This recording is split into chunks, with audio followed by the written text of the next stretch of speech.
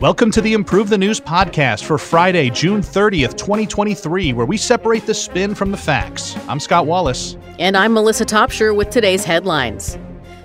A UK court rules against deporting migrants to Rwanda. The Supreme Court says race-conscious college admission policies are illegal. Rudy Giuliani is interviewed in the 2020 election interference investigation.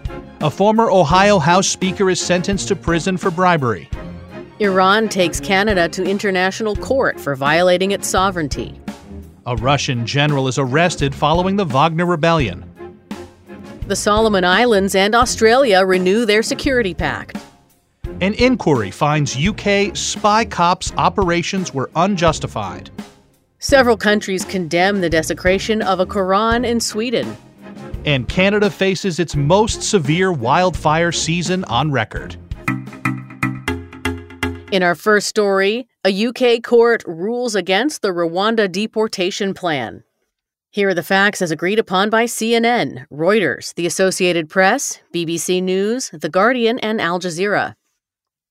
In a three-judge decision, the UK Court of Appeal ruled Thursday against a policy to send asylum seekers illegally arriving in the UK to Rwanda as a safe third country, dealing a blow to the Conservative government's effort to curb illegal immigration. UK Prime Minister Rishi Sunak says his government will appeal the decision to the UK Supreme Court. Stopping migrant boats is one of Sunak's 5 top priorities. Last year, the UK and Rwandan governments agreed to a deal that would send illegal migrants coming to the UK as stowaways or in small boats to Rwanda, where their asylum claims would be processed. However, human rights groups argue Rwanda isn't a safe third country. Thursday's decision reversed a high court ruling that upheld the Rwanda plan's legality. Despite already sending £140 million or $170 million to Rwanda, the UK hasn't deported a single migrant as the plan has been tied up in legal challenges. While the appeal court did not rule that the UK cannot send migrants to a safe third country, it didn't believe that Rwanda was capable of making sound decisions on asylum claims and was capable of sending migrants back to their home countries, which violates Article 3 of the European Convention on Human Rights. Rwanda's government criticized the decision, claiming that it's one of the safest countries in the world. All right, on this program, we separate the spin from the facts. Those were the facts. Our first narrative spin is the left narrative from The Guardian. The UK's illegal immigration bill is inhumane, and the appeals court was right to strike it down. Asylum seekers sent to Rwanda would undoubtedly receive unfair hearings and could be sent back to their dangerous countries of origin. The decision also deals a major blow to Sunak's failing government, showing the Conservatives that they cannot defy international human rights laws. This decision is great news for asylum seekers coming to the UK to flee opposition and seek a better life. And here's the right narrative from The Spectator. This is neither a political victory nor a win for the British people. First, the decision doesn't deal a blow to Sunak's common-sense illegal immigration bill that will keep the UK safe and prevent human trafficking, as it only deals with a small portion relating specifically to Rwanda. And second, illegal migrants pouring into the UK in small boats via organized crime trafficking networks are not good for the country. The government must act decisively to stem illegal immigration. The Supreme Court rules against affirmative action in higher education. Here are the facts, as agreed upon by the New York Times, The Hill, Washington Post, Politico, and CNN. On Thursday, the Supreme Court ruled that the race-conscious admissions policies of Harvard and the University of North Carolina, or UNC, are unlawful, effectively ending the consideration of race during college admissions. The ruling in the UNC case was 6-3, and 6-2 in the Harvard case, with Justice Ketanji Brown Jackson recusing herself from the latter. Writing for the majority, Chief Justice John Roberts found that the two universities violated the Equal Protection Clause of the 14th Amendment and the 1964 Civil Rights Act, failing to meet standards set by the court. The majority opinion, however, claimed that an applicant's experience with racial issues, for example, could still be considered. The plaintiff, advocacy group Students for Fair Admissions, accused Harvard and UNC of discrimination against Asian American and white students. Meanwhile, the colleges argued that they were justified in using race as one of many factors in evaluating an applicant to increase diversity on campus, permitted under SCOTUS's 2003 Grutter v. Bollinger decision. The repercussions of the ruling on education and employment are likely to be determined in future litigation. Thank you for those facts, Scott, and we'll begin this round with a left narrative spin from The Guardian. The court has effectively forced a naive, colorblind interpretation of the Constitution on a country that has systematic barriers against people of color. American colleges are on the front line of this fight as they educate the next generation of leaders, with the court slamming the door on the opportunity many of these students had for a better life. Make no mistake, this case pitted racial minorities against one another in an effort to appease those uncomfortable with racial justice. And we have a right narrative spin from the Federalist. The choice in this matter is simple. Either we are all equal, or some of us are more equal than others. In their vague, feel-good push for diversity, elite colleges excluded Asian American and white applicants for the sake of less qualified candidates, using a whole-person admissions process as a means to racially discriminate. Our society is built on awards based on merit, not sentimental social engineering. And using race was the wrong tool to help guarantee diversity of experience on campus, which can be done without discrimination. I mean, on a super, totally low-stakes, dumb level, like, good luck getting into an improv thing if you're a white guy in Seattle, like at this point. I think I was the last white guy cast ever. Like I was the last person let into Disneyland, I think. Yeah. Well, there definitely has been a push for a less white cast. Yeah, which by the way, I think is a good thing. But that being said, good luck if you're a white guy. Well, it kind of it makes you understand. Well, the white male anger right now. It's a little misguided, yes. but I can understand on a human level of like if suddenly 5'3" quarter Japanese white women were being like, right, you get have them too out much. Here. Yeah, we have too many of these. Yep. Oh, You're only 5'3"? I feel like you're taller than that. Well, I stand tall, Scott. Giuliani is interviewed in the 2020 U.S. election interference probe. Here are the facts as agreed upon by CNN, The New York Times, The Daily Mail, CBS, and The Independent. Rudy Giuliani, who was once former President Donald Trump's personal attorney, was reportedly interviewed in recent weeks by federal investigators working on special counsel Jack Smith's probe into Trump's alleged efforts to overturn the 2020 presidential election. Ted Goodman, a political advisor to Giuliani, confirmed it was a voluntary and professional interview. It also occurred under a proffer agreement where prosecutors allow people to tell their side of a story without fear of having their words used against them in a criminal case, unless they're caught lying.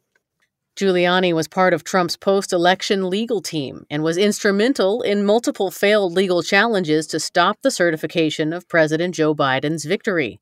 Although details of the interview have been kept private, Giuliani was reportedly asked about fundraising and meetings that happened between Election Day 2020 and January 6, 2021, especially meetings that took place in the White House. As Smith continues to work on the 2020 election case, he also filed charges against Trump earlier this month related to the potential mishandling of classified documents after the former president left office. We've got a pro-Trump narrative from Washington Examiner. No one knows what Giuliani said in his interview, so any assumptions about him turning on Trump are baseless.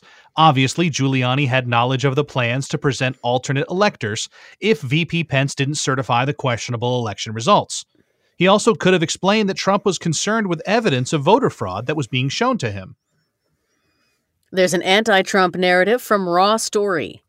Few people were as close to Trump during his attempts to overturn the election or have done more to spread Trump's lies about the 2020 election being stolen than Giuliani. So it's no surprise he's among a host of people being questioned by Smith. If he chooses to be on the right side of history and come clean about Trump's nefarious plans, he could save both himself and American democracy. And from time to time, we have statistics-based nerd narratives from the Metaculous prediction community. This one says there's a 34% chance that Trump will be jailed or incarcerated before the year 2030. Melissa, I was listening to an interview with Nicolas Cage. Oh, tell me more. And he was saying, and the person kind of floated the idea that he did a lot of bad movies for a long time. And he said, that's right, I did. And he said, I got all kind of turned around with the IRS and debt and various, money problems. And then I just had to make movies. The best way for me to make money and get that right is to make movies. If you're Nicolas Cage, he was just hustling. He was just getting to work. He's just hustling and making as many movies as he can. Yeah, working extra hours. At the expense of how good the movies, the selection of what the movie was. At the expense of viewers and Cage fans everywhere. Yes, that's right. Perhaps we can draw a comparison to Giuliani here. Like, why is he doing all this weird stuff? Perhaps he's jammed up financially or in some other way. Maybe that's why. Do you mean why was he supporting Trump without question, or why is he talking? Why are we hearing so much about Giuliani? Why is he even Donald Trump's why is he anyone's personal attorney? Quite frankly, right. Forget about Trump. Like, you would think a guy that nearly successfully became the nominee for president, America's mayor, all this stuff, he's making money all along the way. I feel like he doesn't need to be someone's personal attorney, even if it's Trump. Yeah. He doesn't need to be. There must be a reason why he's doing these things, and it being turned around financially is a possibility, especially with the IRS or something. I don't know. That's good. If you're trying to explain, I think that's a really good things, theory, because then that person's not going to want to talk about it publicly. Yeah. Either. And how can he make a bunch of money as quick as possible? Well, I guess I'll just, be a public figure and be a punching bag and be a whatever. Right. Being a lawyer is pretty lucrative. Let me go do that. It's going back to Nicolas Cage. How did he get $100 million in debt to the IRS? Or what happened? Yeah. And, my experience, again, at the very, very bottom of the entertainment show business ladder, one time I got paid $5,000 for a project for an afternoon of work. And that was the best I've ever done on anything to this day. And I had $4,800 in, high interest credit cards. And I just let me pay these off and then I'll figure out whatever else later. Yeah. That's a good idea. And it was, from that point of view, it makes sense. But the problem is I owed $2,400 in taxes on that $5,000. Oh, so right. At that moment, I paid off the thing, and then I needed to get $2,400 in taxes. Now I'm behind, but I'm not going to make $5,000 again. That was the best project I ever did. Yeah. So, and then even if I make $2,400 on another project, I still owe the taxes on that $2,400. So you basically need to get another one of your original best project and then pay all taxes with it to get back to zero, which is not easy to do. So if you're Nicolas Cage and you're getting paid $20 million for a movie, I can see how you get kind of out of whack if you don't stay ahead of it, if you don't have people, keeping you ahead of what you're supposed to be doing. Well, what we can all learn from Nicolas Cage is to set your taxes aside into a separate account that you don't get to use so that you can pay them at the end of the year. That is what you should do. If you are, if you're a Nicolas Cage, huge or star, me for that matter, or the star anchor of Improve the News, go on videos.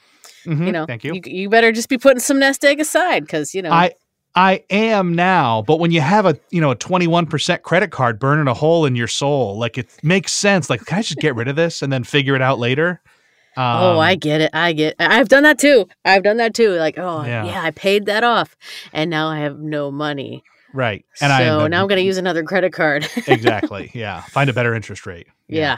There you go. A former Ohio House Speaker is sentenced for a $60 million bribery scheme. Here are the facts as agreed upon by the New York Times, Associated Press, The Inquirer, and WOUB Public Media.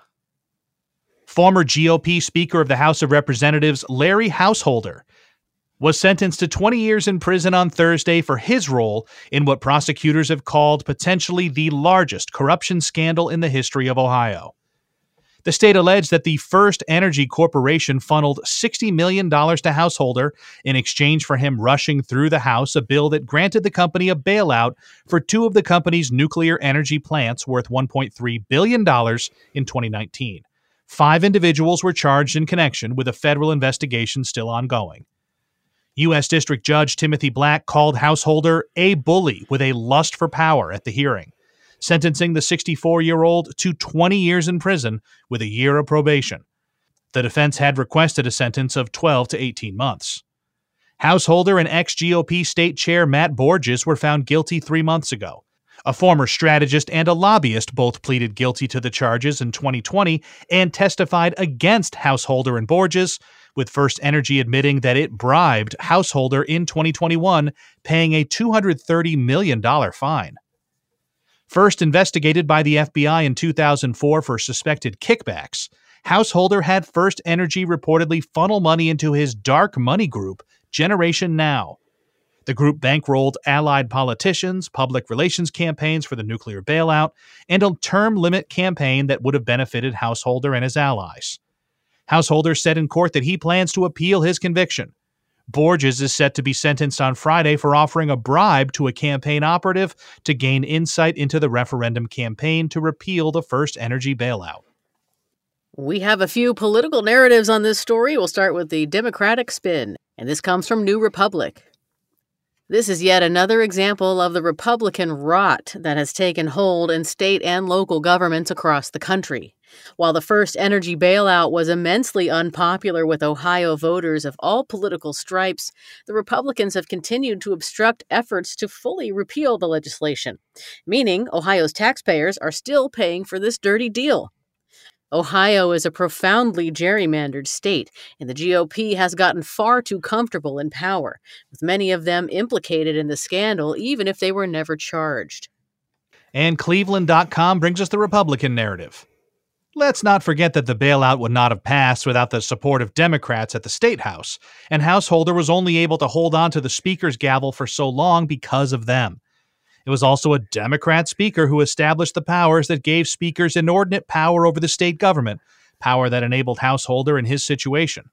Democrats also bear some responsibility for their carelessness in enabling Householder over the years. I'd like to think that I would have the moral fortitude to not be tempted by $60 million in personal gain to monkey around with some sort of legislation or something, but I'm not positive. I don't know if I have that level of, what do you think? What would happen? Are you confident that you wouldn't take the $60 million? There's a lyric in a Flaming Lips song that says, "You cannot really know yourself and what you'd really do with all your power." Iran takes Canada to UN court over civil damages claims. Here are the facts as agreed upon by Reuters, ABC News, The National, Al Arabiya, and Al Jazeera. Iran filed a case at the International Court of Justice, or ICJ, Wednesday against Canada, accusing it of violating the Islamic nation's state immunity by allowing its citizens to sue Tehran for alleged terrorist acts. In an official filing, Iran said that Canada is obliged to respect the jurisdictional immunity which Iran enjoys under international law, and shouldn't allow civilian claims against Iran for alleged support to or acts of terrorism. Iran demanded that Canada compensate Tehran for the violation of its international obligations and asked the ICJ to tell Ottawa to overrule any judgments against Iran in Canadian courts. Canada didn't immediately react to the filing. Canada listed Iran as a state sponsor of terror in 2012 and broke diplomatic ties as tensions rose regarding Tehran's support for the Syrian government during the country's civil war, Iran's nuclear program, and alleged threats to Israel. Foreign states are normally immune to Canadian civil claims. In 2016, a Canadian judge ordered Iran's non-diplomatic land and bank accounts in Canada to be given to victims of attacks by Lebanese Hezbollah and Palestinian Hamas, both of which are Iranian-backed. Last year, a Canadian court awarded 107 million Canadian dollars to the families of 6 people killed when Iranian forces shot down a Ukraine International Airlines flight near Tehran in January 2020, following the U.S. killing of top Iranian General Qasem Soleimani. Iran maintains the downing of the aircraft was an accident. We have an anti-Iran narrative from Jerusalem Post. Iran is a rogue state that cannot be treated in the usual way by the international community. Besides supporting terror groups throughout the Middle East, Tehran has also been one of Russia's biggest supporters during Moscow's war on Ukraine. Western states have every right to hold Tehran accountable for its actions. The pro-Iran narrative is written by the Tehran Times. Regardless of geopolitical considerations, Iran is a sovereign country that has certain rights within the international order. Neither Canada nor any other state should be allowed to violate Iran's sovereignty.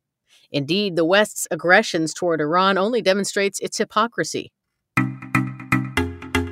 A Russian general is arrested following the Wagner Rebellion. Here are the facts as agreed upon by The Guardian and the Moscow Times. Russian General Sergei Surovikin has reportedly been arrested in connection with the short-lived Wagner Rebellion over the weekend, according to multiple reports over the past day. The Moscow Times, who first reported the alleged arrest on Wednesday, cited 2 anonymous officials from Russia's defense ministry in making the report, with one source stating that the alleged arrest was connected to the actions of Wagner boss Yevgeny Prigozhin. Apparently, Surovikin chose Prigozhin's side during the uprising, the source said. The other report came from the Financial Times on Thursday. The publication said it spoke to 3 officials who are familiar with the matter. It comes as the New York Times, citing Western intelligence sources, reported on Wednesday that Surovikin had prior knowledge of the Wagner Rebellion. However, the sources said their information could not confirm whether or not Surovikin was personally involved in the plot. Surovikin, who formerly led the Kremlin's campaign in Ukraine before being moved to head Russian aerospace forces, was last seen in public on Saturday. A day earlier, he released a video calling on Wagner to ditch its mutiny attempt. Meanwhile, Russia's defense ministry, alongside other Russian officials, has yet to publicly comment on the reports of the military leader's alleged arrest. Thanks for those facts, Scott. We'll start these spins with a pro-establishment narrative from CNN. As the dust continues to settle after Wagner's rebellion over the weekend, questions will linger on in Russia about its military leadership and whether they are in fact loyal to Russian President Putin. The consequences of this mutiny are far from over. And the pro-Russia narrative from TASS. Given the events of the last week, no doubt there are many unanswered questions. However, reports that General Surovikin knew of the mutiny beforehand are pure speculation. The Kremlin has nothing to say on this. And there's another nerd narrative from the Metaculous prediction community. This one says there's a 50% chance that Vladimir Putin will cease to hold office of President of Russia by September 2025. Australia and the Solomon Islands will review their security pact. Here are the facts as agreed upon by Radio Free Asia, Al Jazeera, The Straits Time, Australian Financial Review, The Print, and the Fiji Broadcasting Corporation. Concluding his 2-day visit to the Solomon Islands, Australian Defence Minister Richard Marles on Thursday offered to extend the presence of Australian troops and police in the country amid growing cooperation between China and the Pacific nation. Following a meeting with Marles, Solomon Islands Prime Minister Manessa Sogavare on Wednesday called for an overhaul of the Solomon Islands-Australia Security Pact to meet the changing security challenges of both countries, the Prime Minister's office said. The bilateral security treaty between Australia and the Solomon Islands dates back to 2017 and allows for Australian police and defense forces to deploy quickly to the Solomon Islands if needed and with the agreement of both countries. On Thursday, Marles confirmed that the security agreement would be updated and offered to extend the Australian-led Solomon Islands International Assistance Force's mandate beyond 2023 to support the Pacific nation's police force. In addition to Australia, which is a major aid donor and maintains decades-long security ties with the Solomon Islands, the SIAF includes Fijian and New Zealand police forces that were deployed to the Solomon Islands in 2021 to help end anti-government protests. In 2022, Sogavare signed a security pact with China, with Chinese police playing a growing role in training and equipping the Solomon Islands police. Beijing also pledged to assist local police during the China-funded Pacific Games in Honiara in November. Thanks for that rundown, Melissa. We have a narrative A from Foreign Policy. In the context of the U.S.-China regional geopolitical rivalry, the fact that Australia, a close ally of Washington, and the Solomon Islands will renew their security pact is another stage victory for the U.S. Although Beijing signed its first-ever security agreement with the Solomon Islands in the South Pacific last year, recent regional developments suggest that Washington, through its regional allies, is outperforming Beijing on security. If the U.S. now also adopts a competitive economic strategy, it might win the strategic race against China. Narrative B comes from Solomon Star News. With all the geopolitical considerations, what's best for the people is often not addressed. Given the internal security problems that the Solomons have faced since independence in 1978, the government had to look abroad for support, which also led to the signing of security agreements with Australia and China. Moving forward, however, Honiara needs to leverage existing security treaties to build its own capacity in order to reduce dependence on external forces and avoid becoming a pawn in the competition between the West and China. The UK's Spy Cops inquiry finds Met Police's undercover tactics were unjustified. Here are the facts as agreed upon by The Telegraph, The Independent, The Guardian, Sky News, The National, and BBC News. Retired senior judge Sir John Mitting has concluded in an interim report for the Undercover Policing Inquiry published Thursday that tactics used by the UK's Special Demonstration Squad, or SDS, were not justified, and the unit should have been disbanded earlier. Though conceding that long-term infiltration into left-wing and anarchist groups contributed to controlling public order in London, Mitting stressed this could have been achieved by less intrusive means. After scrutinizing the activities of the SDS between 1968 and 1982, Mitting found that undercover policing was justified only in 3 groups, including Sinn Féin, on the grounds that they potentially posed a threat to the safety of the state. This is the first report to emerge from the public inquiry set up in 2015 by then Homeland Secretary Theresa May amid scandals over undercover cop strategies, such as women being deceived into sexual relationships, stealing the identities of dead children, and spying on justice campaigns. Between 1968 and 2010, 139 police spies reportedly infiltrated more than 1,000 mainly left-wing and progressive political groups, reportedly with the consent of the highest levels of government and funding from the Home Office. The full findings, extending to at least 2010, are expected to be published by 2026. It remains unclear whether the Metropolitan Police still carry out undercover operations into disruptive protest groups. Those were the facts, and here's an establishment-critical narrative from Declassified UK. This was a major scandal that revealed the true nature of British law enforcement. Had it not been for the fearless efforts of those who were victimized over the past 40 years, the Met Police would still be executing an anti-democratic, state-sponsored surveillance system against groups that pose no threat. And the Metropolitan Police themselves offer the pro-establishment narrative. It's important to remember that police tactics have been reformed several times over the years, and although a few rotten apples were engaging in damaging behavior, most officers were properly and lawfully performing their duties. This inquiry will be taken into advisement for making further reforms. Well, you know what they say about rotten apples. You just don't know they're rotten until you take a big bite inside. Is that what they say about rotten apples? That's what I say about rotten apples. Oh, yeah. I mean, I thought they said one rotten apple spoils the bunch, right? Oh, sure. I think an apple expels some sort of like gas. You know, like apple bags of apples have holes in them, if you'll notice. Right. There's like, I think it's like methyl gas or some, I don't know what the gas is. I'm not a scientist, but apples naturally expel a certain gas that ripens other apples. That's why, like, if you want to ripen a fruit, you like put it in a bag and you roll it up and you're supposed to like seal it in the bag if you want your avocados to get ripe. Right. They'll get riper faster if you seal them up. So yeah.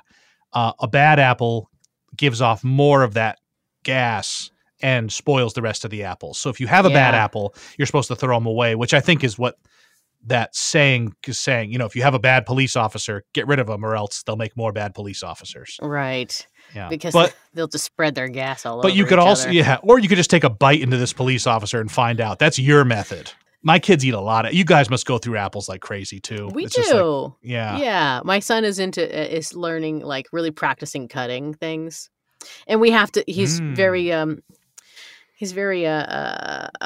stubborn, for lack of a better word. So, go on. Yes. So he's got it, and he's gonna do it his way, and he's gonna learn his way. And luckily, it's it's children's butter knife, but he's like cutting into his hand. Like the apple with the hand behind it, and we're like, no, let me show you this. Like, no, this is how you do it, Mom. I know. Supposed to tuck those fingies, buddy. Use those knuckles. Yeah. Yeah. Like at least put it on the table.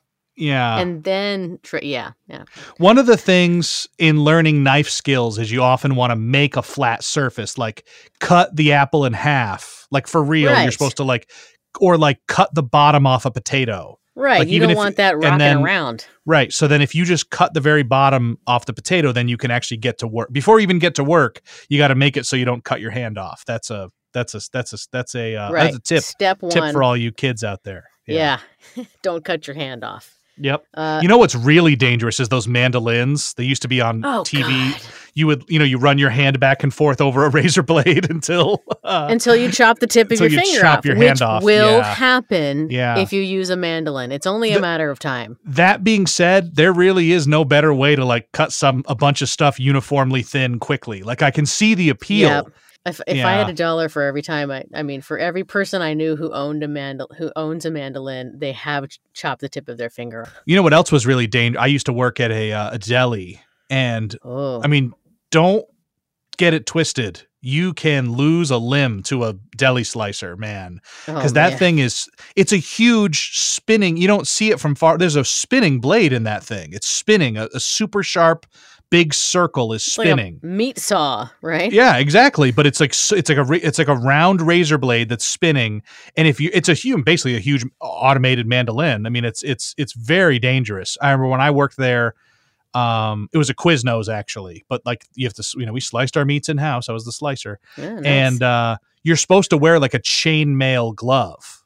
But that's smart. But no one does because it is really annoying to wear a chainmail glove in a non, gladiatorial setting. If you're not jousting dragons. Yeah. But because you will, in that situation, you can cut your whole hand off. It's bad. Man. Yeah. Yeah. Wear the chainmail. Yeah. Just do it. And then of course someone in their toasted sandwich gets a surprise. And, excuse me, there's an entire human hand in my sandwich. I said ham sandwich. Okay. Nice. Countries condemn a Quran burning in Sweden. Here are the facts as agreed upon by Euronews, BBC News, Al Jazeera, and The Guardian. Officials from multiple countries have issued statements of condemnation in response to Salwan Momika, an Iraqi refugee who fled to Sweden, conducting a protest by stepping on a copy of the Quran and burning several of its pages. Swedish police had given Momika a permit for the protest, which took place Wednesday, the first day of the Islamic holiday Eid al-Adha, in accordance with free speech laws, though they're now investigating it for inciting hatred. Turkish Foreign Minister Hakan Fidan called the protest despicable. Morocco recalled its ambassador to Sweden indefinitely. Iran's foreign ministry called it provocative, ill-considered, and unacceptable. And Saudi Arabia said these hateful and repeated acts cannot be accepted. Egypt, Iraq, Jordan, Kuwait, Yemen, Syria, and Palestine all issued their own condemnations, with the U.S. State Department also saying, "What might be legal is certainly not necessarily appropriate." The U.S. also urged Turkey to vote in favor of Sweden's NATO accession. This comes as Turkey has been blocking Sweden from joining NATO, with Momika denying allegations that his protest was an attempt to sabotage the accession. He added that he doesn't want to harm Sweden, but rather protest in front of the mosque in Stockholm and express his opinion about the Quran. Swedish Prime Minister Ulf Kristersson also called the protest legal but not appropriate, with police rejecting similar protests. However, courts have overruled these protest bans on freedom of expression grounds. Thanks for those facts, Melissa. Ahram Online brings us Narrative A. Most Western countries claim they respect different cultures and religions, but several European countries have recently seen an increase in anti-Islam incidents and haven't done enough to stop them. More must be done by these governments to prevent the degradation of Islam or any religion. Narrative B is from CNN. Regardless of whether society agrees with Momika's message, Sweden is a democratic country, and the police must ensure that people can use their constitutional right to demonstrate freedom of expression. Turkey must not base its decision over Sweden's NATO bid on this disgusting but unrepresentative incident. And a cynical narrative from American Renaissance. While the burning of a copy of the Quran is obviously a grossly disrespectful act against Islam, there's a double standard at play that can't be ignored. The international community is quick to condemn anti-Islamic acts, as it should, but remains silent over the mistreatment of Russians over the actions of their government. And we have another nerd narrative from the Metaculous folks saying there's a 68% chance that Sweden will join NATO before 2024. And our final story, Canada's wildfire season is the most severe on record. Here are the facts as agreed upon by Axios, Reuters, ABC News, BBC News, and The Washington Post.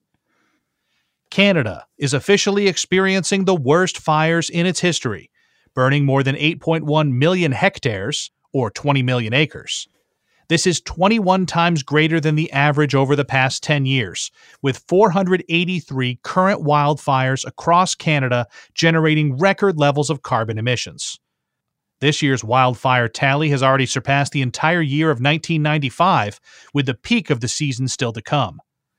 The carbon stored in Canada's northern boreal forest is approximately 200 billion tons, on par with decades of carbon emissions on a global scale. As the forests burn, they become further vulnerable to new fires and negatively affect global warming.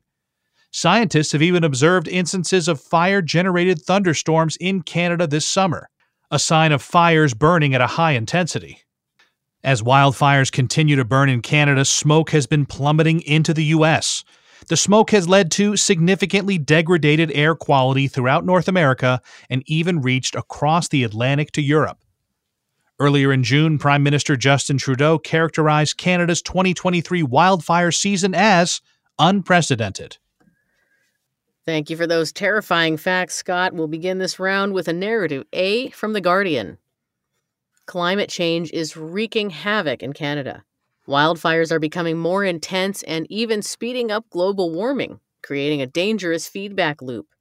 This year's fires have already broken all records, releasing more than 600 million tons of carbon dioxide since May, more than half of Canada's yearly emissions. This is a dangerous aspect of our current climate crisis. And narrative B comes from NBC News. While climate change is likely a factor in these wildfires, the best way to deal with this is to design preventative measures to shrink their scope as much as possible. One potential solution is to turn dead trees into biomass energy before they ignite. Government should invest in turning these trees into wood chips, which, besides preventing future fires, can also be burned and used to produce heat and electricity. Better forest management can go a long way in mitigating the worst of these fires. And there's a final nerd narrative from the Metaculous prediction community. This one says there's an 85% chance that there will be at least 2 degrees Celsius of global warming by 2100. It makes me feel really small, which is dangerous. So we actually were talking off the air a couple weeks ago about the impact that the individual action has on the greater whole. And I don't know if you remember that conversation, but I actually feel bad about what I said. Aw. And you stood and you disagreed with me, which I liked. And I think you're right that, I said something about the small action that someone doesn't make that big of a difference. And I was kind of messing around, but it made me feel bad to say, and I was glad that you disagreed. So thank you for that. Hey, you're welcome. And a very wise man once told me, if there's no chance of something succeeding and you figure, well, I'm not going to do anything, well, that's a surefire way of that thing not succeeding. Thanks for listening to the Improve the News podcast for Friday, June 30th, 2023. Each day, we use machine learning to read about 5,000 articles from about 100 newspapers and figure out which ones are about the same stories. For each major story, our editorial team then extracts both the key facts that all articles agree on and the key narratives where the articles differ. For more information on Improve the News, please visit our website, improvethenews.org. You can also download our app on the Apple App Store or Google Play. For Scott Wallace, I'm Melissa Topshire, inviting you to join us next time on Improve the News.